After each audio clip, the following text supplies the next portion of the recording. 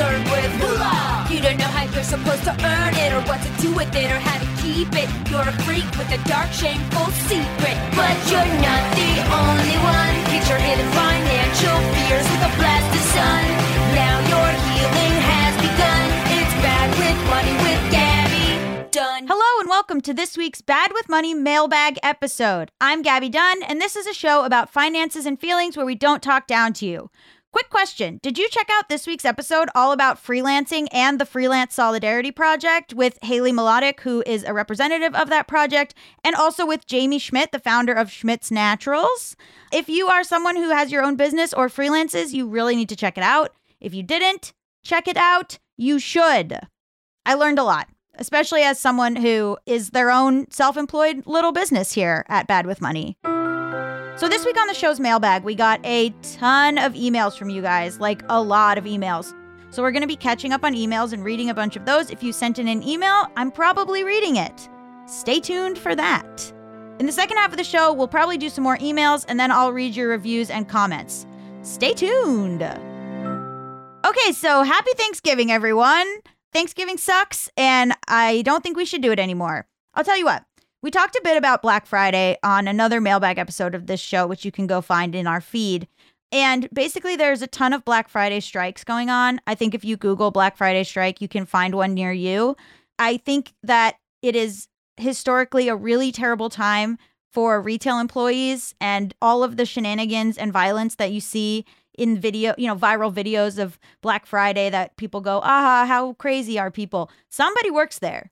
So I think right now with the Great Resignation happening and with wages being what they are, which is supremely unfair compared to the work that people are asked to do, I would, if you are planning on participating in Black Friday, think about it and not do it.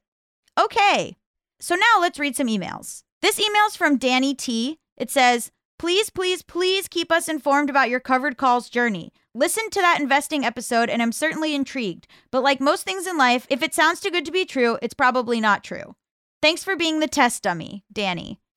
Covered calls have been great, but I am very scared. And so I don't put a whole lot of money forward. Like I have heard of people who get like $11,000 premiums because they put in like $100,000. And I'm incredibly terrified to do that. So everything I've done so far has been in the like $100 to $200 range. So I will let you know. I did feel a little bit of pain when I did a covered call that sold my stock, which was called AMD, which is microchips.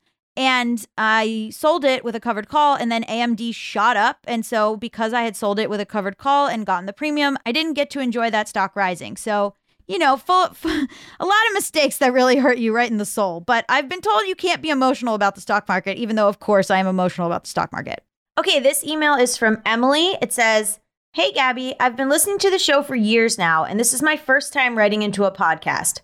I was wondering if you'd feel comfortable sharing what resource you use to learn about covered calls. I've been watching a ton of videos, mostly from cishet white dudes on YouTube. Wow, do they dominate the space? And understand the terminology, but still don't feel confident doing it myself. Thank you so much for what you do. I'm a huge fan. To be honest, I am in touch with Anna Akana, and I check in with her like every time I have to sell one. And so Anna has really been helping me. And then also the school that Anna recommended for classes is called Wealthy Investor Trade School with Tyrone Jackson. You have to pay like $49 to get access to all the videos. But yeah, I've been doing that. And honestly, he's pretty good at explaining stuff. I hope that helps. Okay, this email is from Paz. It says, hi, Gabby. First of all, thank you for your amazing work and everything you've done to inform about all these different and important topics. I've been a fan of JBU and Bad with Money since the beginning of the pandemic, and I've always felt like your shows allow me to participate in conversations that people around me aren't having. I'm also writing because I'm 23 years old, from Argentina, and I'm recently coming to terms with the fact that I'm non-binary, which I'm really happy about, but also crazy scared. I'm at the beginning of my career because here degrees in public university like mine in cultural anthropology take 5 or 6 more years to complete. I recently started working at a place where I feel relatively comfortable making changes on my appearance and eventually asking people to use my new pronouns. But my salary is so low that I just know I'm going to have to look for another job soon. My question is, how can I navigate my gender journey in a way that I don't end up being denied jobs that I would otherwise be perfect for? Of course, I know that there are places where I wouldn't even feel comfortable, but I feel like becoming more like my true self is going to leave me broke and unable to build a financially safe and comfortable future for myself. Luckily, I know that being white and having a certain level of familial wealth protects me, but coming out as bi was extremely hard on my relationship with my family, and I don't want to financially depend on them in the near future because I don't know how supportive they're going to be. I know this is a really tough question, LOL, but any insights/career advice would be really helpful. Lots of love, Paz. I mean, yeah, there are not enough protections in place for LGBTQ plus people looking for work or at their jobs. In too many states in America, you can still be fired for being LGBTQ. There are, Trump tried to roll back a lot of protections. I don't know how it is in Argentina. I assume probably just as confusing. Do know that I worry about this too. I think like there are places and people that I work for and with that I get the vibe, me changing my pronouns or me changing how I look. I had long hair. Now my hair is very short, has affected the way they see me. And I am, obviously maybe it's paranoia, maybe not, but I have kept myself up at night wondering if this was a bad idea, which sucks. It sucks. I think there are things that have happened where I think I've lost money on brand deals. I worry that people are going to go, oh, well, we don't want to hire them because we don't want to have to remember their pronouns, which I don't know if that's paranoid or if that's totally real. So I really, really get what you're saying. I think you should ask in your interviews, maybe what protections do you provide for LGBTQ people? Or do you have a LGBTQ workforce group or something for people, at your company, whether it's we get drinks once a month or something. I don't really know the answer to this. Like you said, it is a tough question. If you have any ideas and you're in a similar position, please write in. I feel like I also need advice. Okay, this email is from Emily. It says, "Hey, Gabby, my name is Emily, she, her, and I'm a big fan of the show. I'd like to ask about the controversial Travis Scott Astroworld show and how it got this way. How could a venue of this size and capacity let something like this happen? How could a festival so large not hire enough security to enforce safety rules? Did they not anticipate medical emergencies? I mean, considering the price of Astroworld tickets, you would think the venues could splurge a little more on safety measures. Who are the insurers of concert venues, and what good are they if they don't actually hold anyone accountable for injuries? Does the insurance company actually care about keeping festival goers safe? And if not, then who does? Thanks for listening to my rant. I'm looking forward to a deep dive into what's going on with these scummy, scammy shows." Emily. We did a mailbag episode about this, but yes, I don't know a lot about insurance, but I do know that he and people that work with him are facing millions of dollars in lawsuits. I think I saw $175 million in lawsuits. I think a lot of insurance companies do a thing where they're well, obviously, they didn't anticipate so many deaths at this concert, although they should have. But it's this idea of penny pinching and saving money, and then insurance companies saying, well, we'll pay out, after, with the assumption that nothing's going to happen. But the problem is that something did happen and things do happen. And I think it's just greed. The answer to your question is greed, honestly.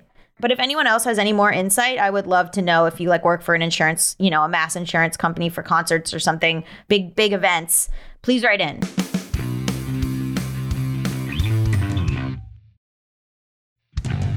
Okay, this email is from Shauna. "Hi, Gabby. Wanted to put this in a DM, but it was way too long, so here it goes. I heard your most recent ep about financial education and had some qualms about teaching kids that the market always trends upward, which I think is a mistake, especially nowadays. We are in late-stage capitalism, meaning that the old standbys of economic success are no longer reliable, if they're even accessible. As buckling supply chains, global ecosystem collapse, and the corresponding rise in fascistic nationalism snowball us into a bleak future," damn, you're a good writer. Anyway, "the predictable crashes built into our capitalist system will likely increase in frequency and severity. I worry that most of my investments for things like retirement could get repeatedly tanked in a short time span and never fully recover by the time I need them, just like my college fund did, but worse. I'm currently 27 and make $50K a year, FYI. In addition to my existential dread, the forever skyrocketing cost of living and the fact that I can't afford to invest the $500 a month I would generally need to retire makes me wonder what I'm even doing. I get pats on the head from older adults for doing the fiscally responsible right thing, but I know it's likely not enough to ever be able to completely stop working. When I bring up any of the above concerns or issues, like the increasingly speculative financialization of the American economy, they either call me cynical or just say the market will always work itself out. I sometimes wonder what the point of it all is. I keep putting my stupid little money into my stupid little accounts like I was told, but it all feels like a scheme that I didn't get in on soon enough, and now I'm just getting taken for a ride by a system on its last legs. I plan to keep investing because I feel like I have no other real option, but how do you emotionally, philosophically square making all the right financial moves knowing that it's all a grift with a somewhat significant chance it won't pay off in the long run? Love the podcast and your amazing guests. Might be too much of a downer to read on air, but it'd be nice to know I'm not bummed out alone. LOL. Thanks for reading this, Shauna. Not too much of a bummer. Very much the vibe of this show. I agree. In all of these classes I take about investing, they stress don't get emotional, don't make it an emotional thing, don't make trades emotionally, don't take losses emotionally, but like, that's easier said than done. I thought I had some shares of a company that started to do really well, and I had forgotten that I had sold those shares. And so I woke up being like, yeah, this company's thriving. Went to check. Turns out I had actually sold my shares of that company. Did I cry? Obviously. It's hard. It's hard to completely divorce yourself from it. So I really, really get it. Okay, this email is from Nadia. It says, "Hi, Gabby, longtime fan of the show and book. My name is Nadia Jepson, and I have worked in the scholarships field for almost 7 years. Paying for college is such a huge financial burden for Americans, and the financial aid process is arduous, confusing, and a little soul-sucking. I love how your podcast brings more awareness to all things financial. Like how the health FSA rolls over, I'm going to check that out. So I thought I'd write in about a lesser known but widely practiced phenomenon where scholarship recipients can have their grants taken away by colleges when they win other outside scholarships. This practice is called scholarship displacement, and it happens at most, if not all, colleges in the U.S. Most people don't realize that the scholarship money that they spend countless hours applying for is not guaranteed even after they have won it. This can be especially tough for low-income and middle-income families and students that may have chosen one college over another for financial reasons, only to experience displacement. Many students do not get an official notice from their college when their award package has been reduced, so they usually find out a few weeks into the semester when the numbers on their student account are not matching their original financial aid award letter. Another random and unfortunate scholarship fact is that some scholarships are actually considered taxable by the IRS. Did you know that tuition and fees, books and supplies, and required materials are the only non-taxable scholarship items? Things like housing and travel are taxable, and this is the only form of charity that is currently taxable. Here are some quick tips for scholarship recipients to avoid scholarship displacement. 1. Ask college financial aid or outside scholarship offices what their scholarship displacement policy is. 2. Ask if all of their grants are renewable and what is required to keep them. 3. If you have a merit scholarship that requires a certain GPA, ask what the probationary period looks like. For example, will they immediately lose their scholarship, or is there a probationary term or year to bring grades back up before taking the money away? 4. If they are lucky enough to have too much money in scholarships, they can ask their scholarship providers if they can defer their scholarship by a year or even until graduate school. 5. Some providers may even be willing to let recipients use their scholarship to pay off their student loan if it would be displaced by the college. 6. If listeners feel passionate about banning this practice, some states like Maryland and New Jersey have passed laws against it. They can write their local representative or contact the National Scholarship Providers Association to see how they can get involved. 7. The most important tip is to ask questions early on. Thanks for the great listening, Nadia. Wow, that was comprehensive. That was just so useful. Do you want to host this show? Okay, this email is from Dawn. It says, "Hi, Gabby. Love your podcast. Thanks for covering super relevant topics about all things money and ethical living, loving, and being. I am currently exploring options for getting disability insurance coverage in addition to what I pay for through my employer, which according to my financial planner would not be significant if I actually needed to get adequate supplemental monthly income should I not be able to work due to unexpected disability/medical issues as a single income earner with no family or partner to rely on for support.